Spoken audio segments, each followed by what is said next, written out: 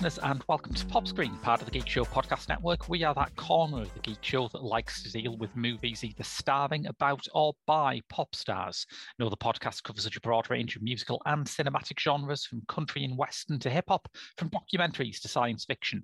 I'm your host, Graham Williamson. I'm a filmmaker and a critic for Horrified.com and the Geek Show website. I've been joined this week by... Ewan Gledo, hello. I sounded so unsure of my own name. What do you do, Ewan, if you can remember? What do I do? I write, I think. Yes. I write for cult following Geek Show Clapper, Daily Star, Spark Sunderland, Newcastle World, all sorts of places, really. You can go and read my nonsense everywhere. Yes. Let us take you back, listeners, to the halcyon, long-gone days of spring 2021. England was ending its second lockdown. A new podcast called Pop Screen was entrancing the nation, and everyone expected Chadwick Boseman to win the third posthumous Oscar in Academy Awards history. The fact that this didn't happen, despite the Best Actor award being moved specially to the end of the night, might be the only accidental trolling of ceremony producer Steven Soderbergh's career. But now that's all in the past, we thought we'd turn back to the film at the centre of it all, a film about the blues, a film about race, a film about the importance of a good pair of shoes. This week we are asking, have you checked out Ma Rainey's Black Bottom?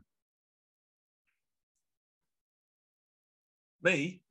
Yeah, personally, oh, yeah, right. yeah. I'm starting a new thing where I ask co-hosts if they've watched the film. It gets around some shit. Have I watched the film? Yes, I did. I did watch the film. Again, I watched this when it first came out. So did I, yeah. Way back when. Back in the good old days, eh? Yeah. Won't see the likes of those days again. I have to admit, I asked partly because I don't think I've exhausted the comedy potential of this film's title yet. Oh, there's a lot we can run through, yeah. If you want to get it out of your system, like, now's the time. I just think that you'd think it would become sort of tacky and infantile at some point, but no. Oh no, the word bottom, as expressed by Despicable Me, is infinite resource for humor. It will make you billions. So yeah, you saw it before, presumably, as you were waiting in the run-up to the last Oscars, right? I did, yeah. So it was kind of like one of the few films I'd not seen that was sort of nominated in the big categories, and it was Ma Rainey's Black Bottom. And I remember thinking, like, oh, that'll be interesting. I kind of like blues music. I don't know much about it. And for the sake of this podcast, as the great Stuart Lee once said, I've done no research. I've listened to a couple songs. I've watched the movie. It's as boring as I remember it was from last year. It like, I put it this way: there's nothing wrong with it. It just sort of trundles on through. It's there. It's present. Yeah, I must admit, the first time I watched it, I really enjoyed it, and I was preparing to do a podcast where I really solidly defended it, but a bit of the air has gone out the second time around. I think because the things that are good about it are the things that are obviously good about it, specifically the writing and the acting. Yeah. Those are like dazzling on first contact, and once you get past that, there just isn't much to really justify a second watch, I think. Yeah, it's very, I mean, that's sort of typical of a lot of sort of Oscar-nominated films, is that you get one viewing out of it, you enjoy yourself, and if you go back, you kind of just, you're not going to get the same experience. It's not a timeless film. You know, you can't keep going back to it. It's not like, I don't know, it's not Airplane. You can't keep going back to it. It's not Airplane. No, but it's, you know, I think especially sort of, I mean, the past few years, the Academy's kind of liked movies where music plays a key part. You know, you've got La La Land, you've got Whiplash. The structure of the movie is based around music and the act of creating. And I think Ma Rainey gets that right. I think it does that really well. But what it lacks is sort of, you know, like you said, once you get past the writing and the characters and the dynamic between them, what really is there? It's yeah. There certainly, what there certainly isn't is a sense of the time. I mean, we understand the social conditions of the era. We understand the role that race plays in these people's lives. We understand the role that music plays in these people's lives, but we understand it because we're told it. It's not one of those films like the films that Paul Thomas Anderson's making now, where you can like almost feel the atmosphere of a different time period. That isn't there. Yeah. No. It's, I mean, you can dress up the 1920s of America with as much iconography as you want. If it doesn't feel like the 1920s, it may look like it. It's a nice bit of wallpaper, but if it doesn't actually feel like the area and the people are actually coming to life, then you kind of fight an uphill struggle. It's the inevitable loss there of you've tried and failed to make a period piece of a time that's, you know, very important, not just musically, but sort of the cultural shift in America at the time. Yeah, was incredibly interesting to look into. Because you have in the 1920s this emergence of a black middle class which hadn't existed in America before, and you have some vicious responses to that. You have the revival of the Ku Klux Klan, you have the Tulsa Massacre. You know, there's it tends to be downplayed in favor of the 60s when movies are made about civil rights, because I guess the 60s you can at least put a happy ending on it. The 60s you can at least say, well, the legislation got passed, but looking back at race in America in the 20s is a very, very dark process. It is. It's and I don't think the film does a bad job of sort of capturing that. I just think again it all loops back to that. It looks like the 1920s, but it doesn't feel like it. And if it doesn't feel like it, how are you meant to express the very emotive structure of what is this film? I mean, at the very core of this, it's a story of sort of race relations and the fight against everything. And it doesn't work if the film is kind of just, ironically, for a film about soul music, it is a bit soulless. Like there is no sort of ability to make that iconography feel alive, to feel sort of interesting. And it's a shame because it is such a rich period for culture. Yeah. And it's strange, really, that I mean, everyone uses the word stagey in response to this film, and far be it from me to sort of strike out on new critical territory. But it is stagey. But it's strange that that's a problem, because when you look at the structure of it, it should be able to exploit that claustrophobia of a single place setting. It is about a group of people who do not like each other, who are stuck in the same place and can't get out anytime soon. Yeah, exactly. And it's, there's so many films that sort of take the recording studio or that one room spectacle. It's like, I always think when we did Love and Mercy about the Beach Boys, the recording studio scenes in that were the best thing about that film. Just seeing the process of making music that has had such an impact on culture.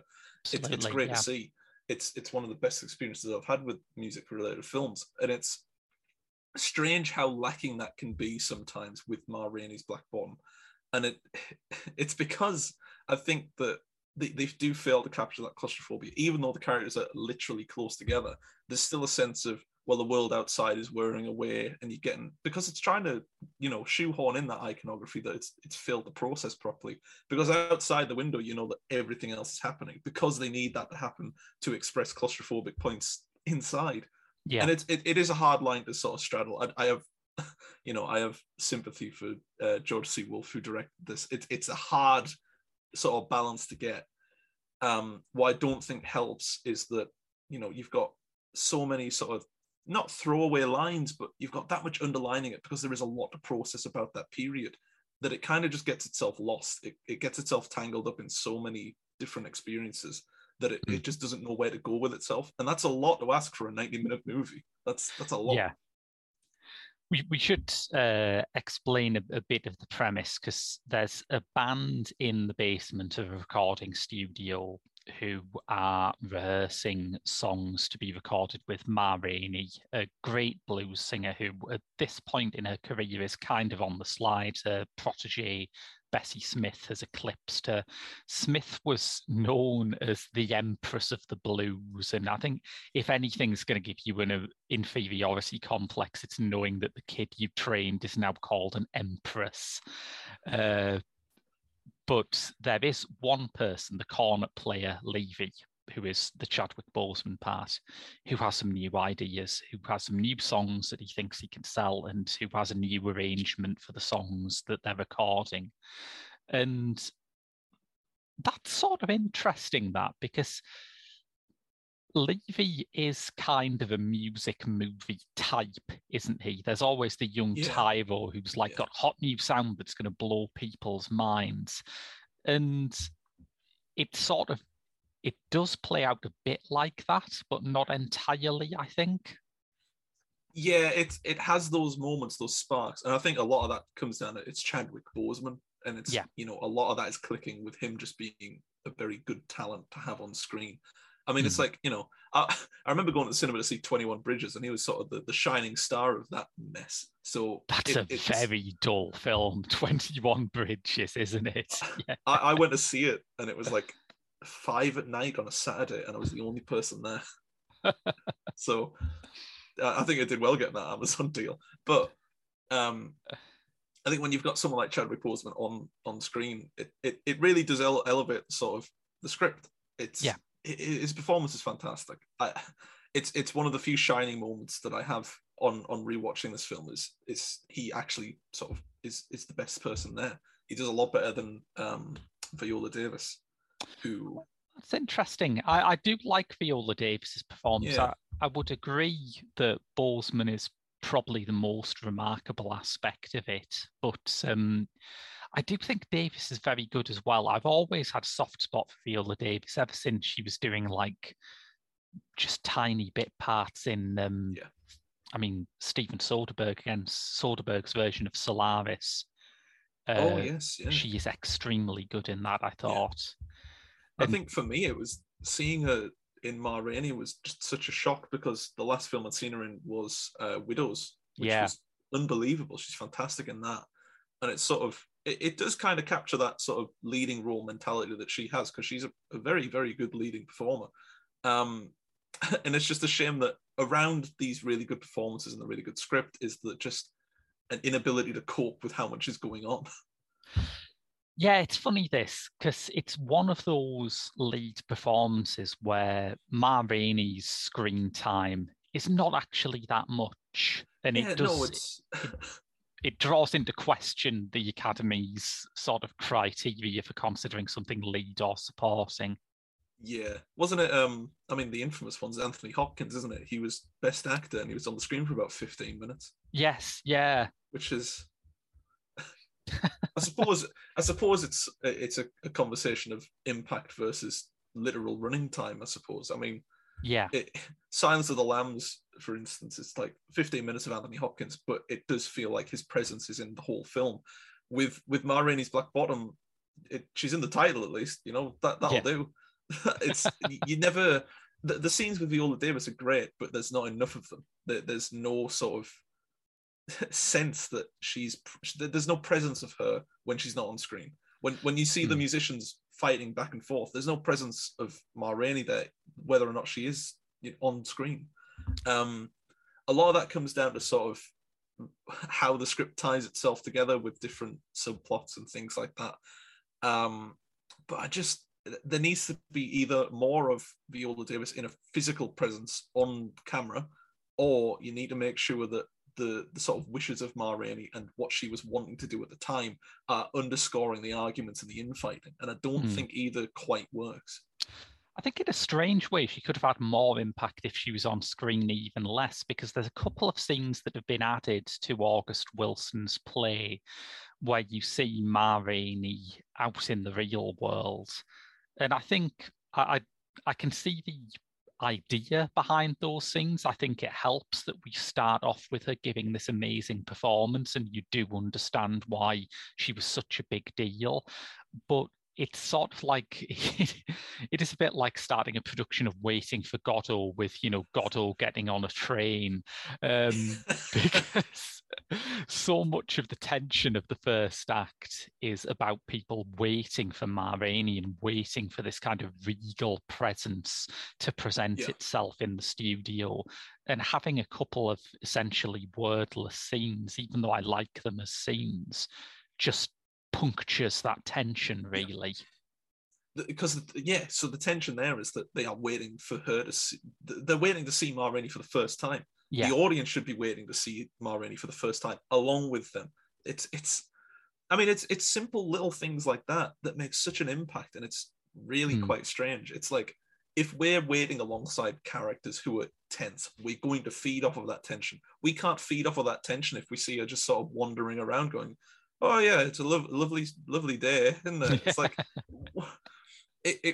I understand the need to. I mean, again, it's sort of the battle between, he either has to show off the iconography to set the scene for later moments, or you get the tension of characters who are worried. Yeah. And I think he gets, it's a gamble either way, but I think he gets it wrong. I think it would be much better to go with that tension. I mean, aside from anything else, the scenes that they have added reminded me very much of when you're watching a Shakespeare adaptation and suddenly there's a scene where absolutely no one talks and everyone goes out of their way to remain silent. And you think, why is that happening? Oh, yeah, this wasn't in the original play, wasn't it? And nobody wants to write iambic pentameter anymore.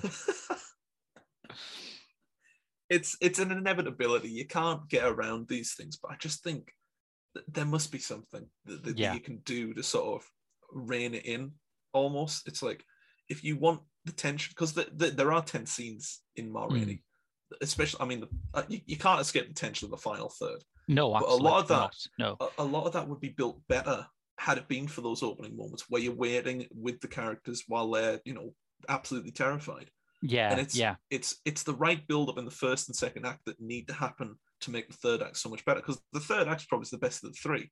Yeah, it's where it all comes to a head, but it comes to a head a lot worse than it should because of the first two acts. It feels more jolting and less inevitable, doesn't it? Yeah, absolutely. Yeah, I think that third act, as you say, is terrific, and I don't think that Chadwick Boseman's performance needs special pleading. I don't think it's good because he died young, but I think when he is like crying out to God and asking God to strike him down, there is an extra power to that, because you're looking at someone who was dying when he made it. Yeah, it's I think it's a lot of performances when you watch them. It's like if you watch an old film like a John Wayne film, John Wayne's dead, but it's you just see him as a performer. I think there are very rare instances where you're like, their death has left an impact on that role. Yeah, I think Chadwick Boseman in this is one of those where it's you can definitely feel that there's something more to it, and it's just a shame that this great performance is contained in a film that was a bit naff. It's kind of the back and forth of it. You've got Chadwick Boseman probably his career best. I mean, it was a tragically short career, but that's one of his best films. But surrounding him is people that are feeding that. People that are sort of feeding that tension, making sure he gets that sort of spotlight hitting moment to put him towards Best Actor. And I don't know, I remember the controversy around that. And I remember thinking at the time, it's like, well, Anthony Hopkins probably did give the best performance that year. That's fair. And I never really understood it. I never really understood. Obviously, it was, tragic that he died and he didn't win an award, but I don't think it negates his performance. I think it strengthens it, if anything. His final performance as an Oscar winner, an Oscar nominee. It's, yeah. I mean, you obviously have to factor in that the Oscars are A, really silly bullshit that means nothing in the long run, and B, is basically my equivalent of the Olympics. It's like, it's the one year time in a year where I get really into the horse race of this stuff and start like checking out who's got the best odds at the moment. I mean, I mean, I think this is the first Academy Awards where I've just not cared. I'm happy to see Spencer got a nomination, but in a ceremony where Don't Look Up is nominated for so many awards, do you really want to win one? Like, what would be the point? If anything, it's a stain rather than an award. Like, honestly, just This is, I'm pretty sure this is the first podcast we've recorded since the Oscar nominations came out. The listeners will have already heard a very awkward chat with my colleague Mark Harrison, where we review Licorice Pizza from the standpoint of, boy, I hope this gets Oscar nominations or we're going to look so thick. But... You know what? Because I was meant to do that one with you, and there are no cinemas near me that were showing it. But you know what they are showing? That they're showing the 35mm print of Memoria, which is like gold dust over here. Yeah. Why can I not get Paul Thomas Anderson's Licorice Pizza, which is, a commercial release? It should be in every cinema. I can't get that on Nightmare Alley, but I can get Tilda Swinton's latest project where it's not going to release. That is absolutely bananas. I mean, I love Memoria, but if you ask me what is the less accessible film, Licorice Pizza or Memoria, it's not a difficult question, is it? No. When I used to live in Sunderland, it was literally, before cinemas closed, before the pandemic, they were still showing Frozen 2 in like March 2020. Yeah. And that's how bad it got around me. And it's, I looked at the screenings last week and all that's playing now is Jackass Forever. And I want to see that, but I'm not traveling 40 minutes to see a film that's playing twice in a day.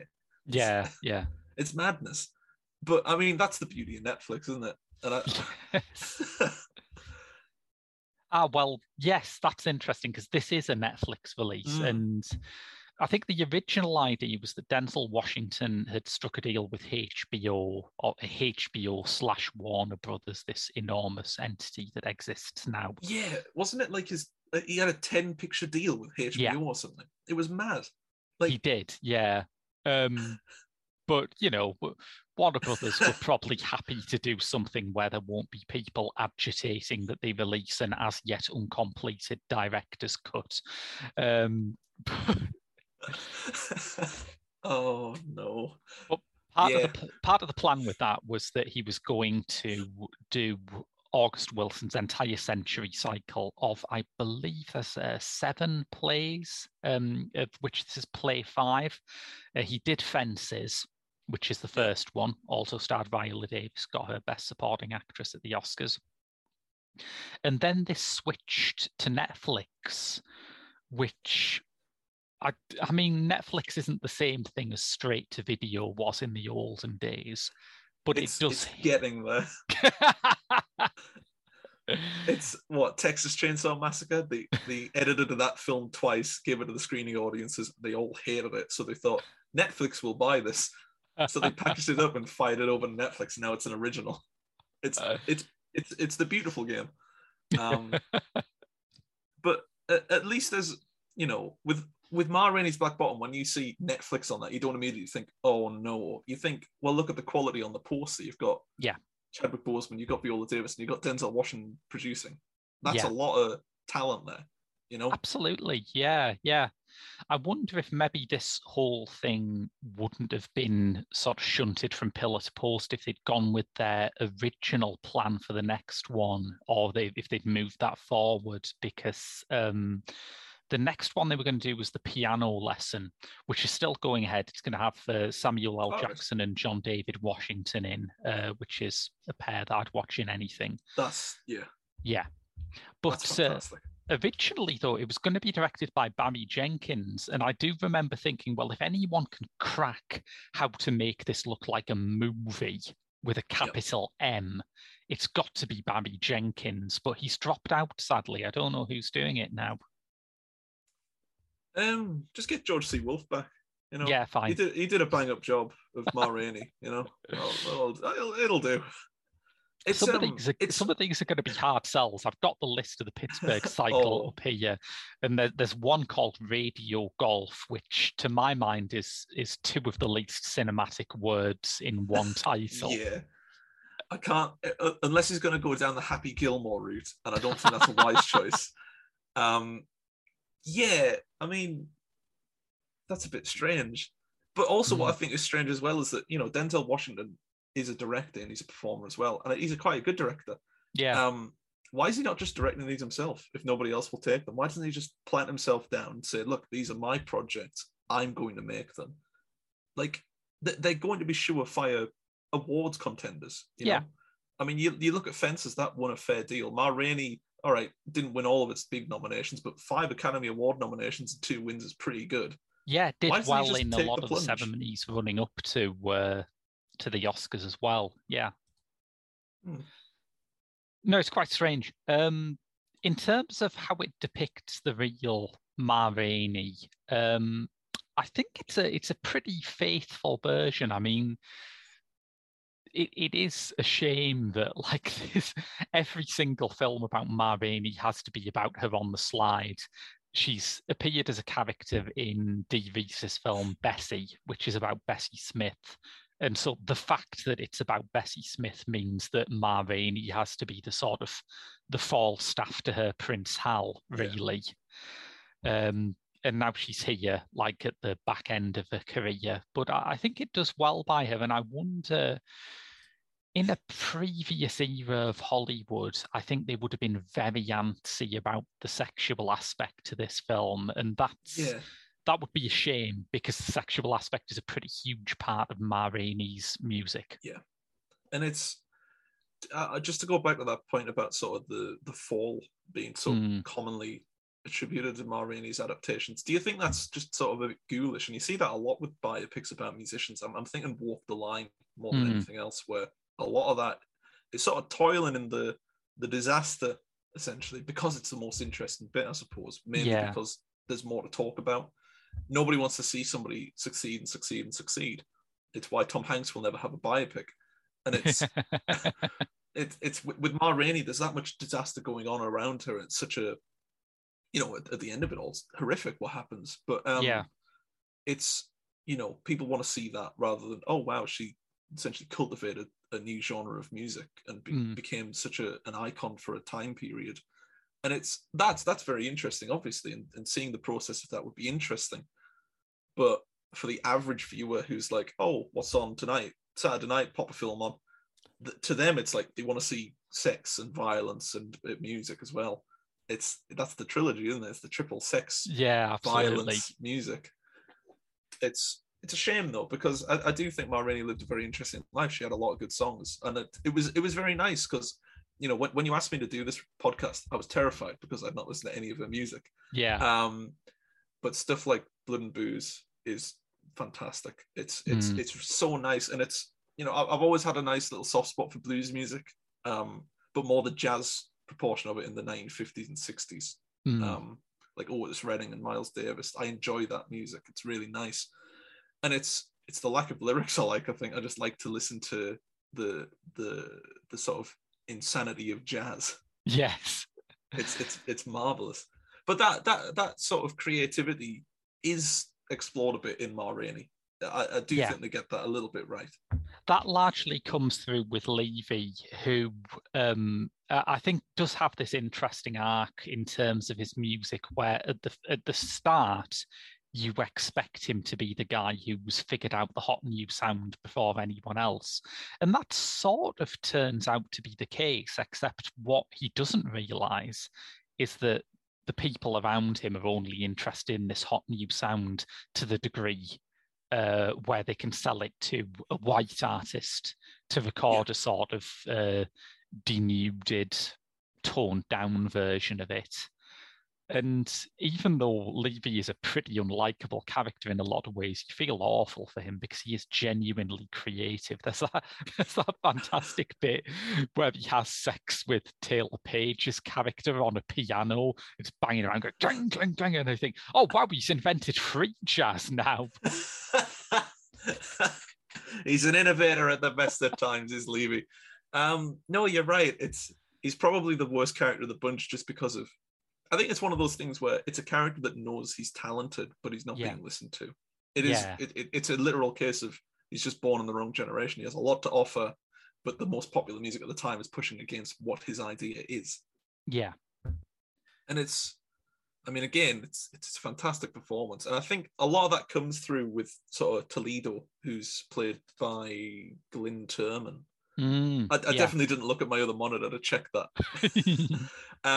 Glyn Turman plays Toledo. I think that performance is great. And I did watch the little mini documentary Netflix did, and he hosts that. What you call it? A Legacy Brought to Screen. Yeah. And that was very good. It was sadly better than the film itself because it takes them half an hour to sort of say, this is why we made the film. This is the importance of this culture on the modern era of music and the modern era of creatives in that field, and why it works and why we wanted to bring that to the film. And it's like, well, just say that next time. That's easier than trying to, pull it out in 90 minutes and then thinking, oh my God, we probably should have made this 3 hours. Because to be honest, it's one of those things where films are getting longer and longer and more, like Licorice Pizza was like 2.5 hours, wasn't it? Yeah. To see a 90-minute film getting nominations for Academy Awards it's insane. It's madness. But it's one of the things about making a film about blues is that I now think the music is so far in the past that it's very hard to make a drama about it and have the audience understand what the stakes are. If you made a film about blues in the 1980s, even the 1990s, you would at least have an audience who would watch it and think, this is where rock and roll comes from. That's the music I like. But now rock and roll is kind of an antique form as well. So I think like the best portrayal of blues I've seen on screen this century is, did you ever see that mini-series Martin Scorsese did in the early noughties? Mini-series? Yeah. Is this the one with Clint Eastwood directed one? And yes, I've seen bits of that, because I was just going to mention Clint Eastwood actually, because he did a film with Forrest Whitaker in the 1980s, which I can't remember the name of, and I'm Googling it now. Bird was quite good. And again, it's just to riff on your point about it being the right time. That's the right time. It's 1988. It's just you're almost in the 90s. The Beastie Boys are about to take over. Prepare yourself. But then you've got the blues, and it has. I mean, we're coming up on 100 years since these recordings in Ma Rainey's Black Bottom took place. Yeah, I imagine the people that were actually around for that time, they're not anymore. It's one thing to adapt the early stages of music because it is very interesting, it's very rich, but it's figuring out how to make it adaptable, but also keeping the faith of what that music was about. It's about keeping the sanctity of that, but also make sure a new audience are like, oh, this looks interesting. And that's a very hard line to sort of follow. So what they have to do is sort of up the drama, bring the big names in, and then sort of trick an audience into thinking, oh, well, I've learned something about a music that was from 100 years ago, which is great. And it'll have to happen more and more. I hate to thinking about 40 years time, because we always see like the nostalgia trips, the 80s is very popular now with the fluorescent lights. Yeah. In 20 years time, when like the Oasis biopics come out and Blur's off in the background, it's going to be very difficult. And it's going to be even more difficult for music of the 1960s because they've already been adapted. That's good and dead and buried. Yeah. But when you've got people like Bob Dylan or Joan Baez or Patti Smith, how are their adaptations going to look in 30, 40 years' time? Because that audience, there'll be people like me and you who are still around, but the actual audience that grew up with that music aren't there for it anymore. Yeah, you would have to link it into something that exists at the time, which is one reason why, as you said, in the 80s, you had this sudden range of jazz films like Bird and Round Midnight and a few others like that. And you can see that in the popular music at the time. You've got people like Sade in the 80s, whose roots are very obviously in jazz. So that made sense to an audience. I think if a director made a film about jazz now, I suppose you could probably do it as kind of, if you could kind of link it into Kamasi Washington or Sons of Kemet or someone like that, but you would have to work quite hard, I think, to paint it as something other than an old director's indulgence. Yeah, to put on the commercial hat for a moment, if you make a film about jazz artists in the 1920s, you're not going to make much money. No. It could be the best film ever made, and you're going to rake in about half your budget at the box office. Which is why I suppose, Ma Rainey's Black Bottom was, 25 million to make? Yeah, something like that. So selling that to Netflix, we'll never know how much it would have made. No, we'll never know how many people watched it. We'll never know anything about it. I'm not sure I've watched the film thanks to Oh Netflix's yeah, obsessive secrecy. it could have just been a dream. I don't know, but it's sort of it's a shame because it would be nice to sort of figure out what the effect is, what profit they've made, what are the margins for the success of Ma Rainey's Black Bottom. If we've got to translate the profit into viewing figures, then what is it? Yeah, because I don't think Bird made too much money when that came out. I will check that though. It did not. So it was made on a budget of 9 million, and it made 2 million.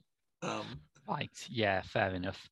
But again, I suppose it's Clint Eastwood, and Clint Eastwood does very much whatever he wants. Yeah. But the sort of the pressure is off a little bit because he's a firm household name. I feel like as film shifts into that more commercialized stance, and you've got streaming platforms, it's going to be harder and harder to take those risks and actually survive them. Yeah. If Clint Eastwood were an up and coming bloke that did Bird now, they'd think it's back to straight to VOD with you. Yes. And that's it. I think it's always been kind of a commercialized environment, but I think one of the things that's shifting now is you're seeing this move away from an era when Hollywood films were sold on stars, which means that you can get a film like Bird made if a big enough star like Clint Eastwood wants to do it, to an environment where films are sold on the basis of subject matter and what they're adapting, which as it becomes very, very hard to do something like this. I think the one angle that you would have to make something like this relevant, which is kind of in the film, it's there. It's maybe not as front and center as it could have been, but it's there, is to deal with the aspects of race and sexuality that feed into conversations we've been having now, and that you can sell it on the basis that this film would just have been impossible to make in a previous era. If you'd made it in the 60s, you might have still had people who felt a certain nostalgia for blues music, but it would have also meant selling a movie about a queer black woman in the 1960s, and good luck with that. Yeah, that's unfortunately that probably wouldn't have worked in the 60s. I do think it's good to see that these people are brought to the screen, whether or not it's got an audience. Great to see that, you think of all those pivotal performers and artists who haven't been brought to the screen. It's nice to see that another one is being checked off, essentially. Well, the one that is always kind of glaring to me, and the one which I think it's hard to really view this as anything other than squeamishness about sexuality, is Dusty Springfield, because I have seen a number of iterations of the 1960s nostalgia cycle, and each one has brought a slew of biopics in its wake, but that one has just never been touched. Yeah, it's a shame as well, because Dusty Springfield's very, very good. Yeah, and absolutely. I can't. My faith isn't sort of rekindled in seeing a Dusty Springfield biopic by the Pamela Anderson one that's coming out soon on Disney. But it shows that they're willing to take a couple more risks when it's, the Pamela Anderson scandals and the sort of sexuality of that topic. That's on Disney Plus. So it's kind of, I feel like producers are starting to take a few more risks, not because sex sells, but because they just think it's part of the biopic. If it's there, it needs to be adapted. And I think that's, quite faithful, and we're lucky that that's going to happen. But I don't think Dusty Springfield will get a biopic anytime soon. And it's strange as well, because you think of all these musicians that have sort of battled demons and drugs and everything in between. There's no problem adapting that. I think it's the squeamishness of it. Yeah, absolutely. There is certainly a lot to be squeamish about in Ma Rainey's life. I think my favorite fact about her that I found during research is that she was arrested in 1925 for, and this is a direct quote, and it's just breaking my brain trying to figure this out, arrested for an apparent lesbian orgy. Now, For fairly obvious reasons, I have never been to a lesbian orgy, but I imagine it's pretty clear cut whether or not something is one. Yeah, the word apparent in there has thrown me a bit. Yes. What do you mean apparent? I'm just officers, it's not what you think. These two cops at the door saying, "Now I'm no expert, but." I suppose it's, technology hadn't taken off at that time. They didn't know what they were looking at. I don't know. It's true what they say. Straight men literally do not know what lesbians do. They could have gone in there for a bagatelle evening and just got the wrong end of things. They're all sat around playing Boggle. There's apparent lesbian orgies on in here. We've got to get rid of it. Ma Rainey, you're coming with us. It's... it is, I mean... I've not done much research, but it's kind of tragic that she was only 53 when she passed. Yeah, it's one of those things. I mean, it's synonymous with sort of musicians that they do die a bit sooner than most. Yeah, particularly blues musicians. Yeah, and do you think that has anything to do with what blues music is about? It's a very emotive output. It's very upsetting. It's very tragic, but it is quite beautiful and wistful. I think, you can't disentangle it from the kind of lives that are being sung about. You can't disentangle it, certainly not in the 1920s, from race, from poverty, from addiction, from all of these things that do massively cut someone's life short. And when blues music was first marketed with people like Leadbelly in the 1920s, part of the appeal of figures like Leadbelly and Robert Johnson was that, they had real criminal convictions. They were scary dudes. People liked that. So, yeah, it's not entirely surprising that the blues genre has more than its fair share of early deaths. Yeah. I mean, it's that, what you've just mentioned there about sort of the almost the tough guy personality. It's very literal for blues music, but it would be copied by artists who didn't have a tough persona or didn't have run-ins with the law. Yeah. You think of someone like Johnny Cash, who's so synonymous with Folsom Prison and the San Quentin performances. The man was never convicted of anything. The man was never arrested at that period. He was clean cut. He was he was a God-loving Christian.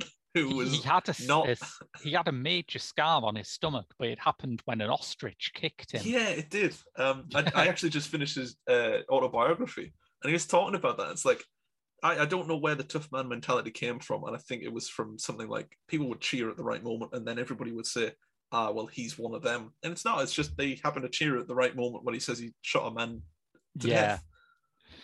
I think one of the things you've got with blues music is this really ticklish issue, which we've seen during our lifetime with some of the conversations about hip hop as that becomes more and more a central part of music. But that idea of marketing black sort of hardship and black criminality to a majority white audience, and it catches people in a bind that obviously there are plenty of black artists who would rather not be marketed in this way, but once it becomes so successful, it becomes inescapable. You end up, as you say, with artists who've had no particularly tough background and no run-ins with the law, pretending that they have, because that's what sells.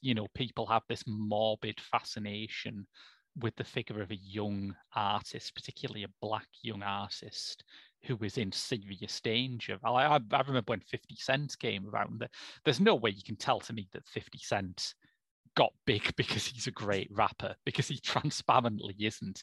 But all of the press at the start was like, he's been shot 9 times, Yeah. It's the figure around it that makes the music sort of propelled to the next level. I mean, if you look at the realm of pop right now, you kind of don't get that. Pop right now to me is just sort of a strange entity, because you've got no personality and no real difference of music between people like Ed Sheeran, Justin Bieber, Ariana Grande. I'm going to sound really old when I say this, but I genuinely, I don't get it. Yeah. What is it about them, either personality-wise or musically, that people are fascinated with and find engaging. Because, when I think of sort of the artists I'm into, they're either very good musicians like Elvis Costello, or they've got a lot of sort of great ideas about music and are continuing to do that, like Jarvis Cocker. So there's sort of the spectrum we're on. Where does Ed Sheeran fall into that? Who has just won a Brit Award for Best Songwriter of the Year in a year where Bob Dylan is still making music? They thought Ed Sheeran's the man for us. He's built the Lego house. Now he's built the bloody Brit Awards. But seriously, I don't get it, because for me, it's music is either about personality or it's about good writing. You can either have both or one. Yeah. And Ed Sheeran has neither. Not to just focus on Ed Sheeran, but a lot of pop artists now, the very popular chart toppers, have neither. I mean, I don't get it. But if you look at the 20s, it's, Ma Rainey had personality. She had passion in her music. And I don't get it. Yeah, it's funny because I think there is a slight fear now which exists among the very elite media class and nowhere else, but they are the elite media class, so we all have to suffer through their paranoia. There is this terror of marketing someone who's a bit too wild, and you will talk that certainly there are some very bland pop stars out there, and you've just mentioned several of them, but I don't think the market is like against someone with a bit more personality. I just think there's this terror of actually investing in someone like that. But it always strikes me as very odd when you talk to like middle-aged journalists and they go on about how the young people today, they won't accept anyone unless they're 100% perfect. And if they do something that's even slightly wrong, they'll cancel them. And you think, where does Cardi B fit into this equation exactly? I was just about to say, I don't think Kanye West is the most level-headed mind to grace music in the past 20 years. I'm pretty sure people like his personality and his music. That's probably the best example of it, really, is that Kanye West can say he's going to run for president, but also release a new album and sort of reap the benefits of both. But it's because of the acceptance of his personality. I think a lot of it comes down to whether or not a person likes the musician. Like, I don't like the Gallagher brothers. I don't like Noel or Liam Gallagher. And as a consequence of that, I really don't like their music. And I don't like Kanye West as a person, but I think his music's all right. And I think that there is that level, isn't there, where to go back to Cardi, like she has done and said things that anyone else would get ripped apart for. I love Cardi, but that's just the truth. And I think part of that is because as soon as she released Bodak Yellow, there was just a part of people's heads that went, I will forgive you anything for this song. And that's how it goes. It's ultimately not that different from how it normally is. It's just that the dressing has changed. People will say that they've stopped liking someone because they made this political statement or they, didn't support this movement. And what they're actually saying is they didn't do this, and also they didn't release music good enough to make me ignore it. Yeah. It very much comes down to how much talent you have to avoid the consequences of being a bit of a dick. Yeah. And you see that a lot with artists, really. Well, I mean, you mentioned Kanye. That's what his career runs off, right? Yeah, it is. And it's like he'll tweet out something daft and then every now and then we'll drop an album. And it's sort of that people have accepted that as the new normal. Yeah. But I mean, to be fair, it was around in the 80s and 90s as well. There were so many pop star controversies. I mean, where to begin? But I love Neil Young, but it would be fair to say that he spent the entirety of the 80s blotting his copybook in a variety of embarrassing ways. Yeah, and I think there is sort of a reflection on that, at least, and I don't believe that there's anything for artists right now working at the top of the charts to reflect on in 20 years' time when they are no longer in the spotlight. Because the pop star mentality, that doesn't last forever. Eventually, they'll be shifted out for something new. It's like when Britpop died and the Spice Girls sort of just beat its corpse. Yes. They exploded, but then they fizzled out. But they did give birth to something new, and that was girl groups. So the birth of the Spice Girls give you Girls Aloud and the Sugar Babes. They then dominated the charts, and then they were moved away. and then it's a cycle. And I'm really nervous to find out what the next bit of that is, because who is getting inspired by Ed Sheeran? I want to know so we can stop them, because that's not good. That's not good. Well, you think the counterpoint to this is I think music is always more interesting in those times when there is massive generational change and the people who normally exert an iron grip over the charts don't quite know how to respond to that. Yeah. You've had that situation of pop music being entirely managed from the top back in the 2000s, when every single year there would be an X Factor Christmas #1, and that was just how it worked, by clockwork, and it was awful.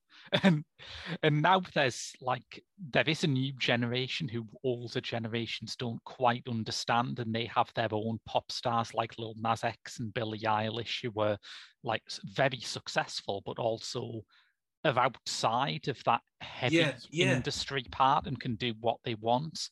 And I think that's going to be fun. You know, I don't know if it's going to be a movement on the level of other times when the marketing machine has broke down a bit, when you got things like punk and acid house. But I think there is something there that is more interesting than the kind of total mechanical industrial process that pop has been throughout most of the 21st century. Oh, definitely. I think the best example I can think of is Sam Fender, who's sort of like very young 20s, appealing to people who have nostalgia for essentially what is 10 years ago. Yeah. And it's working really well, because again, he's not hit quite the top, but he's got 2 #1 albums. And he doesn't feel like he's in the same group. He doesn't feel like he's anywhere close to the popularity or the knowability of Ed Sheeran, despite probably, you know, he did a tour and he went to London and everything. He went all over the place. He did a countrywide tour, and so was Ed Sheeran. But it's, you know, same number of dates, same level of crowd, but they never feel like they're in the same category, despite the fact that they are both pop artists. Like, as much as Sam Fender is incredible and he's a trailblazing indie artist that's going to have a grand career, he is a pop artist. He is popular. He's sort of inevitably going to get a chart topper as a single. But it's the sort of the personality behind it, because when you think Ed Sheeran, I now think of his bit part in Yesterday, and just I don't know anything else about him. I don't know anything about him. And I don't know anything about him from not just listening to his music, but also from seeing his appearances. I don't know anything about him as a person. Whereas Sam Fender, or just to link it back to what we're on about Ma Rainey, when you listen to the music, when you see their personality and their persona come through, you learn more about them, because they're creative people. And I'm not saying Ed Sheeran isn't creative. I'm just saying that his music doesn't feel personal. I don't feel like we're learning something intricate or intense about him. Not because he doesn't want to share it, but because it's not commercially viable. Well, the classic instance with Ed Sheeran is when he spent ages traveling in between albums, and he came back with Galway Girl, a song which, if memory serves, observed that the Irish like Guinness and dance a bit. So, you know, they say travel broadens the mind, I guess. But you can only broaden small minds so much. But the question is, I guess, at the root of it, it's not are you creative or are you interesting? It's, are you assimilatable? You know, if the machine comes knocking, do you answer the door? And it would be interesting to see that film about Bessie Smith, partly because I love Queen Latifah. She plays Bessie Smith in it. But I would also like to see this story from the other end of the telescope. Like, did Bessie Smith hit big because she was capable of playing the game a bit more than Ma Rainey, or was there something else? There are so many artists that sort of will refuse to play the game, and then they just sort of, it's not as if they don't have hits, but they don't take that next step, because the next step is worldwide fame. Someone like Madonna, that big. And it's rather telling that a lot of artists actively say no thanks. And it's, I think with what you've just said there, it would be interesting to see the other side of the spectrum, because Ma Rainey's Black Bottom, it shows someone that's sort of engulfed by their own ego and their own power, even though it's faded entirely. It's that scene where she just refuses to start the recording because she's not got a drink. Yes, the little things like that. that really play up the fact that one, she is still tripping on the power she no longer has, but two, has not yet realized she doesn't have it anymore. And that's a really great comparison to make in a film like this. It's Viola Davis used sparingly would make that scene so much nicer and so much grander, because essentially you have an artist that walks in and says, where are my requirements? Yes. Well, we don't have them. Why not? And it's that admission that the power is gone that Ma Rainey's Black Bottom kind of fails to focus on, because they're more focused on sort of the creative process and the actual terror of what happened, rather than the artist at the heart of it, who kind of feels like an odd choice to sell the movie on when she's, not quite there all the time. Yeah, I guess still sort of about. When you've sort of signed up to this project of filming all of the Pittsburgh cycle on the basis of textual fidelity, you can't really change the title. But I do think it is misleading. It's not a movie about Ma Rainey. But she is a very powerful presence, and part of that is just because Viola Davis is brilliant, But I also love her anecdote about getting fitted with the padding for it, because she's significantly heavier than Viola Davis is in real life. And she just said, it was great. I felt really sexy. I could go into a room and just take up space and knock people out of the way. I loved it. But I mean, that's a good contrast to, again, it's the power to go into a room and take over immediately. Yeah. Was something Ma Rainey could do. But at this time that the movie's taking place in, she couldn't do that anymore, because it was moving on. The music was moving on, and she'd lost her power because of her protege. And it's such a nice power contrast that just Wolf doesn't adapt it too well. It's a bit lacking. Where is it? You need that real intensity. And I suppose it would have helped if they'd had, like, I don't know, I hate to say it, but like a before scene where it's like you get to see that power, because a lot of audiences aren't going to know really about that. She's still dominating the room. It's just that the room's getting smaller and smaller.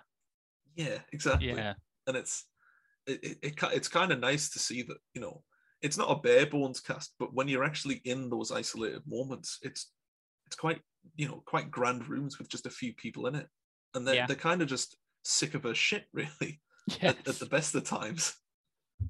Yeah. Well, any closing thoughts before we wrap up? Nah. I think, I mean, firstly, thank you for inviting me to this one, because this was sort of, it was good to experience a new musician who I had heard of but not engaged with. Yeah. That was a grand experience, because Ma Rainey's a very great talent.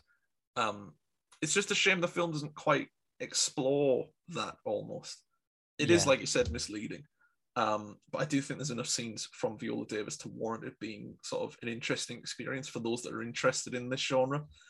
I don't know why Netflix thought it would appeal to their user base of 16 to 24-year-olds. But Netflix just think, let's fling shit out. Who cares what it is? Texas Chainsaw Massacre's coming out soon.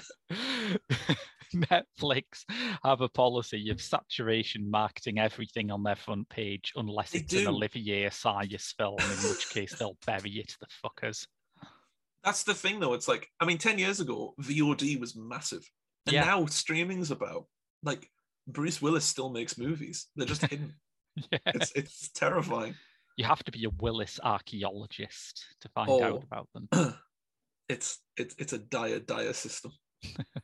It's truly, it's horrifying. Well, listeners, if you enjoyed that, you can get bonus episodes of Pop Screen on our Patreon at www.patreon.com/The Geek Show. You can also tune into our social media at Facebook, Twitter, and Instagram. We're always at TGS_The Geek Show. But until next week, that's been your lot. I've been Graham. I've been Ewan. And we'll see you later.